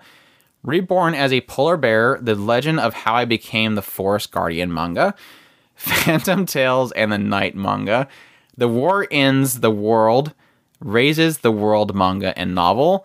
Overlord a la carte manga. I wonder if people think that I'm making these up. No, I doubt it. Everybody's pretty much got the idea of this. They got the gist by now. Combatant Will Be Dispatched manga and novel. The Genius Prince's Guide to Raising a Nation Out of Debt. How about treason? Novel. The Art of Sword Oratoria art book. And as for streaming, we have Hulu gains in February and on March 1st for a particular title called Drifters. Steins Gate dub, Fairy Tale Season 9, Outlaw Star dub and sub, and Code Geass sub and dub. So cool stuff. I'm gonna throw it out there. I've been poking around on the different new manga apps and J-novel apps and stuff like that, and just for everybody's interest, Bookwalker seems to have made themselves into kind of a consolidation of all of them for right now. So you can literally, if you have interest in Yen Press stuff, you can find it on Bookwalker. If you have interest in 7C stuff, it's a lot of their stuff seems to be on Bookwalker, just so everybody knows. All right. Quick breakdown for people on the streaming, because we usually do this whenever this season's kicking off. Usually our first discussional podcast, we'll talk about where everything's kind of being located. Yes, technically with our first impressions, we give an idea of where to find stuff, but it doesn't kind of give you a full picture of things. For those that are wondering where to find everything, as usual, pretty much everything's on Crunchyroll. Outside of that, the things you'll find exclusive on HiDive, of course, you can subscribe to HiDive directly, or you can subscribe to HiDive's channel on VRV, which technically is Crunchyroll. But if you go to VRV, you can go there and subscribe to the HiDive channel there and get everything HiDive. I recommend doing that over going directly to HiDive, mainly because if you have anything Apple platform, they're not supporting their app because Apple slapped them on the wrist and they never decided to fix it. So yeah, go through VRV because then the apps actually work everywhere and you can watch everything. Anyways, for HiDive, exclusively only on HiDive for now, because a lot of the stuff, other stuff that they had ended up going to Crunchyroll directly. Exclusively with HiDive, they have Real Girl, of course, 3D Kanojo, Season 2 is going to be there. Grimm's Notes, the animation, Pastel Memories, the Magnificent Kotobuki, and Bermuda Triangle, Colorful Pastoral. Technically, you could also get their Bang Dream Season 2, How Clumsy You Are, Ueno, Wise or WZ, Domestic Girlfriend, The Price of Smiles, Mysteria Friends, The Promised Neverland, and Run with the Wind. Those all are available with HiDive channel there, or you can watch those on Crunchyroll as well. Amazon exclusively, you can watch Karakuri Circus, Kimuri Kusa, and Dororo. So those ones 3 are exclusive with Amazon. Hulu does not have these exclusive, but you can watch them there. The Promised Neverland, Kaguya-sama, Love is War, and Sword Art Online Alicization. And Netflix, so far that I know of, has picked up Kakaguri Season 2, Revisions, Forest of Piano 2, and High Score Girl Extra Stage, which, of course, will release at a later date. And like I mentioned, everything else is pretty much all on. Anything not in Amazon and not those 4 exclusive titles with HiDive is going to be on Crunchyroll, and what is not on Netflix. So what does that all mean? I kind of want to get my 2 cents on here because I've heard a couple people kind of ask about this because they're kind of confused. My suggestion, if you're looking for the least amount of subscribes, I would probably say go with Premium VRV right now because you can get everything HiDive and everything Crunchyroll just by getting that 1 subscription. That is if you don't do manga or anything else on Crunchyroll. If you just do anime on Crunchyroll, just go VRV because it's all there. If you don't care about the exclusives with HiDive that I listed, which technically, I mean, we said that there's some interesting elements in Grimm's Notes, and technically the kind of more weird mermaid style story with Bermuda is interesting. The dogfight planes and Kotobuki is pretty cool. But if you're not interested in any of that stuff, just go straight Crunchyroll as usual. I highly recommend getting Amazon because technically Dororo is one of the best shows of the season. Kimi no Kurusa is very fascinating. It's not like fantastic visuals because it's such a small team, but I do kind of recommend just for Dororo alone, but if not, I can understand that. And of course, Netflix, just subscribe to it as you need. Just subscribe to it for 1 month and watch all your shows and then turn it off kind of thing. So that's kind of my recommendations if you're looking for a recommendation on that whole scenario. So yeah, agree, disagree? Yep. It sucked because at some point I opened up the Crunchyroll app on my tablet and it popped up with the whole thing of like, ooh, now you can do like this one super fan thing and get, it was like 13 or something like that. And it was what we were talking about. It gave you access to like Hulu or VRV Prime, which accessed everything on VRV. It gave you everything access on Crunchyroll, manga, all that stuff. And I clicked on it. It's like, you're already in. And I'm like, okay, so how do I set this up? And I tweeted out to them and nobody responded. And it's like, it says that I can do it and I can't. Where's the stupid button? It's like, you guys are doing a terrible job with this whole overall platform thing. So hopefully they'll fix it eventually, but I would like it, please. Please. Like I said, I don't think we were ever going to get into any questions from the community, so I'm apologize for that because I do have one final thing I kind of want to get into before we kind of wrap things up. For those that don't know, I don't know why nobody would know. Something is happening with Vic Mignogna. Of course, if you don't know who he is, again, I don't know why anybody would know who he is. His biggest role was, of course, Edward Elric from Fullmetal Alchemist is one of his biggest roles out there. Of course, he was in Ouran High School Club and all that kind of stuff. His list of voicing roles is absolutely huge. But anyways, of course, there's allegations going with him about homophobia, sexual aggressiveness, misconduct, stuff like that has all been kind of surrounding him right now. Like I said, if you haven't seen it, then be thankful because it's hard to miss it because it's been a huge thing for the last couple of weeks. I'm not here to kind of touch on who's right or wrong. That's not why I'm bringing this up because we always kind of try to avoid a lot of these discussions because it's not worth it. Literally, I have no patience whatsoever to get involved with an argument about stuff like this. I think it's one of those things where most of the time I'm tired, work, and caregiving is a lot of stress. And so I don't want to get involved with conversation about this. But I do kind of want to vent a little bit. And I'm not venting to say that one side's right or wrong. I'm not saying that sexual abuse is right. I'm not saying that pedophilia is right. I'm not saying that Vic Mignogna is right. I'm not saying Vic Mignogna is wrong. What I more want to hit on is kind of a rant, and it's more towards social media. And I don't know that I've mentioned this before. I think we've kind of mentioned it in the idea of toxicity and social media.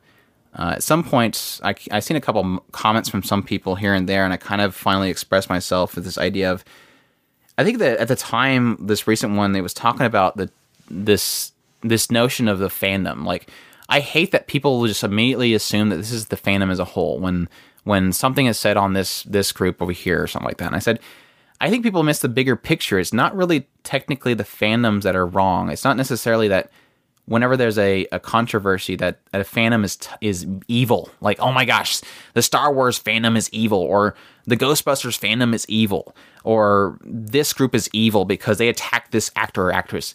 It's just it's social media toxicity in general. It's just people don't see the bigger picture that people on social media have gotten so nasty that whenever there's any discussion that happens, it just turns toxic like really quick. And we used to have this social media that came, the internet came, and we're like, holy crap, we're connected now. People are talking, and kids are like jumping on board, and the adults are saying we're weird because we're talking on this weird digital thing now. And we were all excited because we were talking to friends across the world. We're making groups. We're, like we mentioned, the idea of anime fans. We finally had this place to come together and talk about. We used to be closet otakus. We never talked to anybody. Now we talking to hundreds of people all the time. It's now open. And then different groups got into social media, and then news people got into social media and adults got into social media, and it turned into something really nasty. And I've mentioned it before, but there's several times where I don't look at Twitter anymore. It's like the only reason I don't delete the damn app is because I want to engage with our listeners. I want to tell them about what we're doing. I want to listen to them. I want to talk to them. I don't look at my feed very much anymore. If I do, I'm just looking for like artwork or news from studios. Like I follow studios and stuff like that. I want to see what they want to say, but I don't read what people are talking about because it's just nothing but garbage anymore. And the reason why I kind of bring that up with Vic Mignogna is not to say that he is a casualty to this. It's that I think that the problem that we're facing right now, and it's with a lot of things anymore, is that people don't take things in the route of justice anymore. We're immediately jumping to social media to exact our justice. We're bypassing the law by throwing it up on social media and destroying people before we get the evidence. And again, I'm not saying that he's innocent. If some video proof or if some police report pops up and he's just taken to court, that's what needs to happen. If he did something wrong, take him to court. That's where it should be happening, not social media.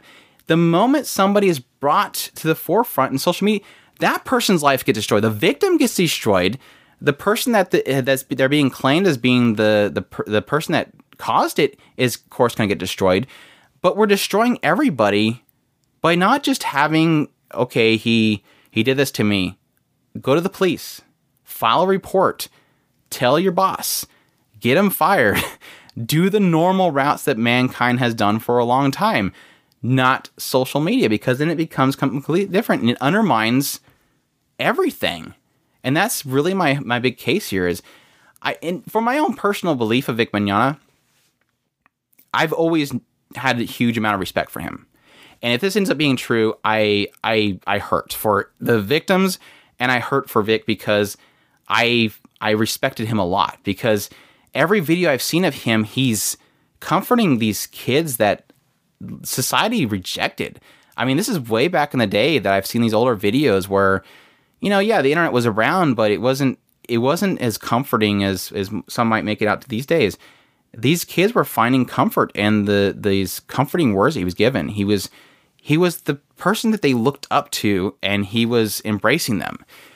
And yeah, society has changed, and you can't really do that anymore. And yeah, I do agree, in today's world, which sucks, hugging and kissing on the forehead a kid, you can't do anymore, and that really sucks, but that's just how times have changed. He's a very affectionate person. I've always seen that in him. And now that it's being pointed out, he can't do that anymore. And he should have never done that anymore because of the changing society. And that really does suck. But my whole point in this whole situation is, until the evidence is there, and all these people that are saying he did this to me, go to the police.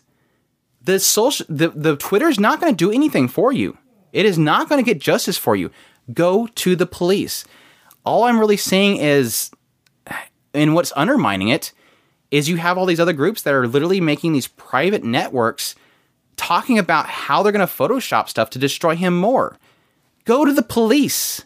Don't go to social media. And it's just, it's sad. And yeah, I guess that's really mostly what I talked here is just, I know that's not going to really change anything, me saying this. I just, like I said, I really wanted to get off my chest. Again, I'm not defending him. If he did something wrong, he should be prosecuted for it. I don't believe that without any of these evidence, without going to the police, he should have been fired. It should have been brought to the police. That's who should handle it, not social media.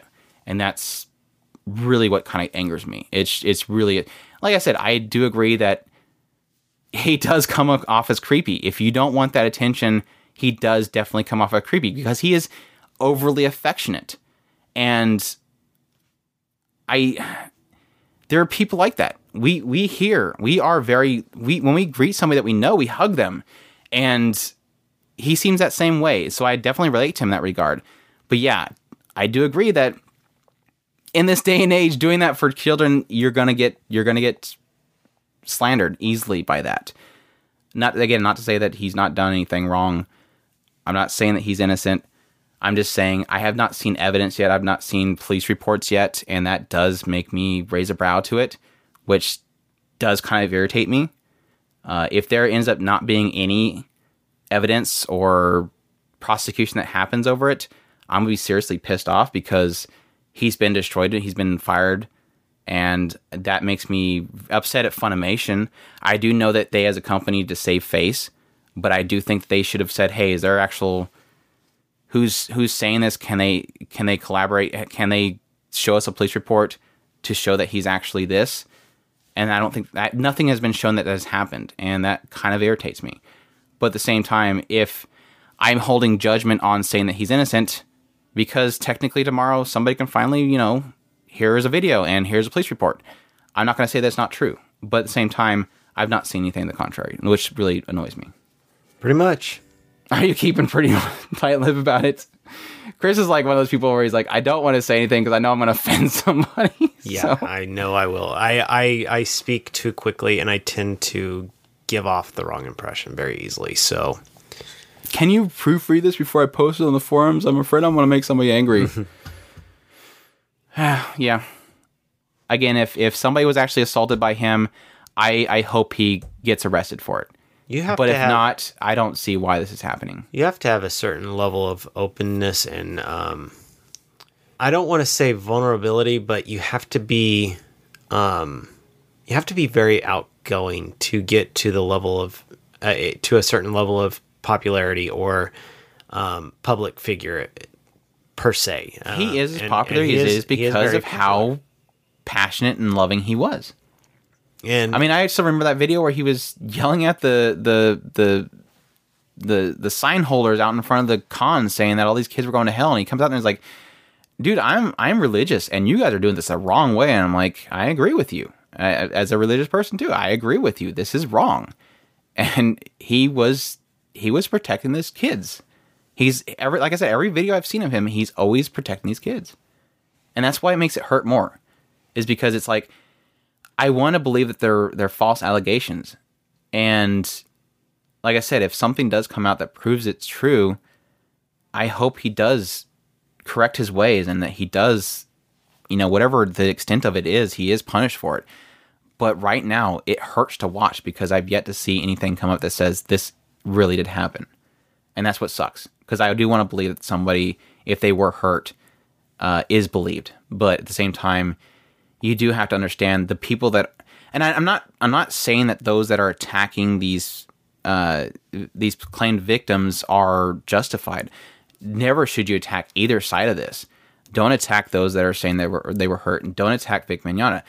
The thing is that you kind of have to take a step back and acknowledge that there's lives at hand here. Whether you think that he's bad because he's a religious person, you want to join in the bandwagon, or you think that and at the opposite end, these people that literally love him as like a father figure, as a brother figure, they are equally as angry at those that are allegating, because it's like somebody that claimed that your brother did something wrong. You're going to defend him because he's like your brother, and you would never see that happening. So both sides kind of have to understand there's a lot of passion here. And again, not saying that passion should allow people to be mean to other people, but it hurts everybody on all sides, whether you're on one side or the other, and it sucks. So, like I said, whatever happens, and I just hope that justice is met, or on either side. So, I know there's already been murmurs that Vic Mignogna was going to sue or file a lawsuit against Funimation. And like I said, again, if he believes he is innocent, I hope he wins, because it was wrong of them to fire him without any evidence at the time. So it was very knee-jerk at the time. So there you go. Yeah. I think I did pretty well. I didn't get too angry. Like I said, I'm on the side that I don't have any gain on one side or the other. It just, like I said, it hurts. It hurts seeing people hurt. And social media is doing that now. Every time something like this comes up, everybody's getting hurt. What sucks is nothing's gained in the end, ever, in any of these situations, nothing's ever gained. And I don't know when people are going to finally realize that. So that's my take on it. I think that it will change when somebody actually does get hurt. Yeah, physically. I think that's, it's, I kind of thought that would happen with some recent events that happened with the Catholic kids with the news and stuff that took that over. But in either way, it's just, it keeps happening, and it sucks because I guess I can leave that at that. Anyways, yeah. Oh, that wasn't a huge downer. I did know that there was technically a couple of people that messaged me, PM me, that said that they wanted to know my thoughts on the whole situation. I think it's important for us as a fans of anime that we at least acknowledge it, because I know that a lot of our listeners are big fans of dubs, and I'm sure they know who Vic is and they want to support him one way or the other, or they don't agree with him, but they probably wanted our take on it. So I figured we get some kind of statement out there. I'm sorry that it ended up turning into just more of a social media rant, because that's my take on it, really. Because like I said, we don't know until evidence one side or the other happens. We don't know, so I can't say one side or the other. Just more express my dislike for people's response to it is really all we have. So, anyways, good to leave it on downer. But like I said, we kind of didn't really have enough time to go into our community with some questions. We hope you guys enjoy this discussion podcast. We, of course, next discussion we'll have less news. Well, I hope we have more news, but I will probably have less news, so we can probably jump into more of the community questions. I apologize for us not getting around to them, but we kind of like to keep our discussionals under 2 hours. So we hope you guys enjoyed running through all this news and getting caught up on everything. If you are out of the loop, again, we're at otakuspirit.com. You can go there for anime news and old. Great community. The forum links at the top, social media links on the right side, and all that good stuff. And we all thank you for listening, and y'all take care. Os. 勘違いされちゃったっていいよ君とならなんて思ってたって言わないけどね近づく空の香りを隣で感じていたいの固定で君のことを一番に見つけて今日はなんて話しかけようかちょっと考えるの楽しくて風に揺らされるカーテン不意打ちに当たる日差し眩しそうな顔笑ったら照れて伏せちゃうのよ憂鬱なテストも吹き飛ばせるようなねえ二人で秘密の約束をしたいなって提案です勘違い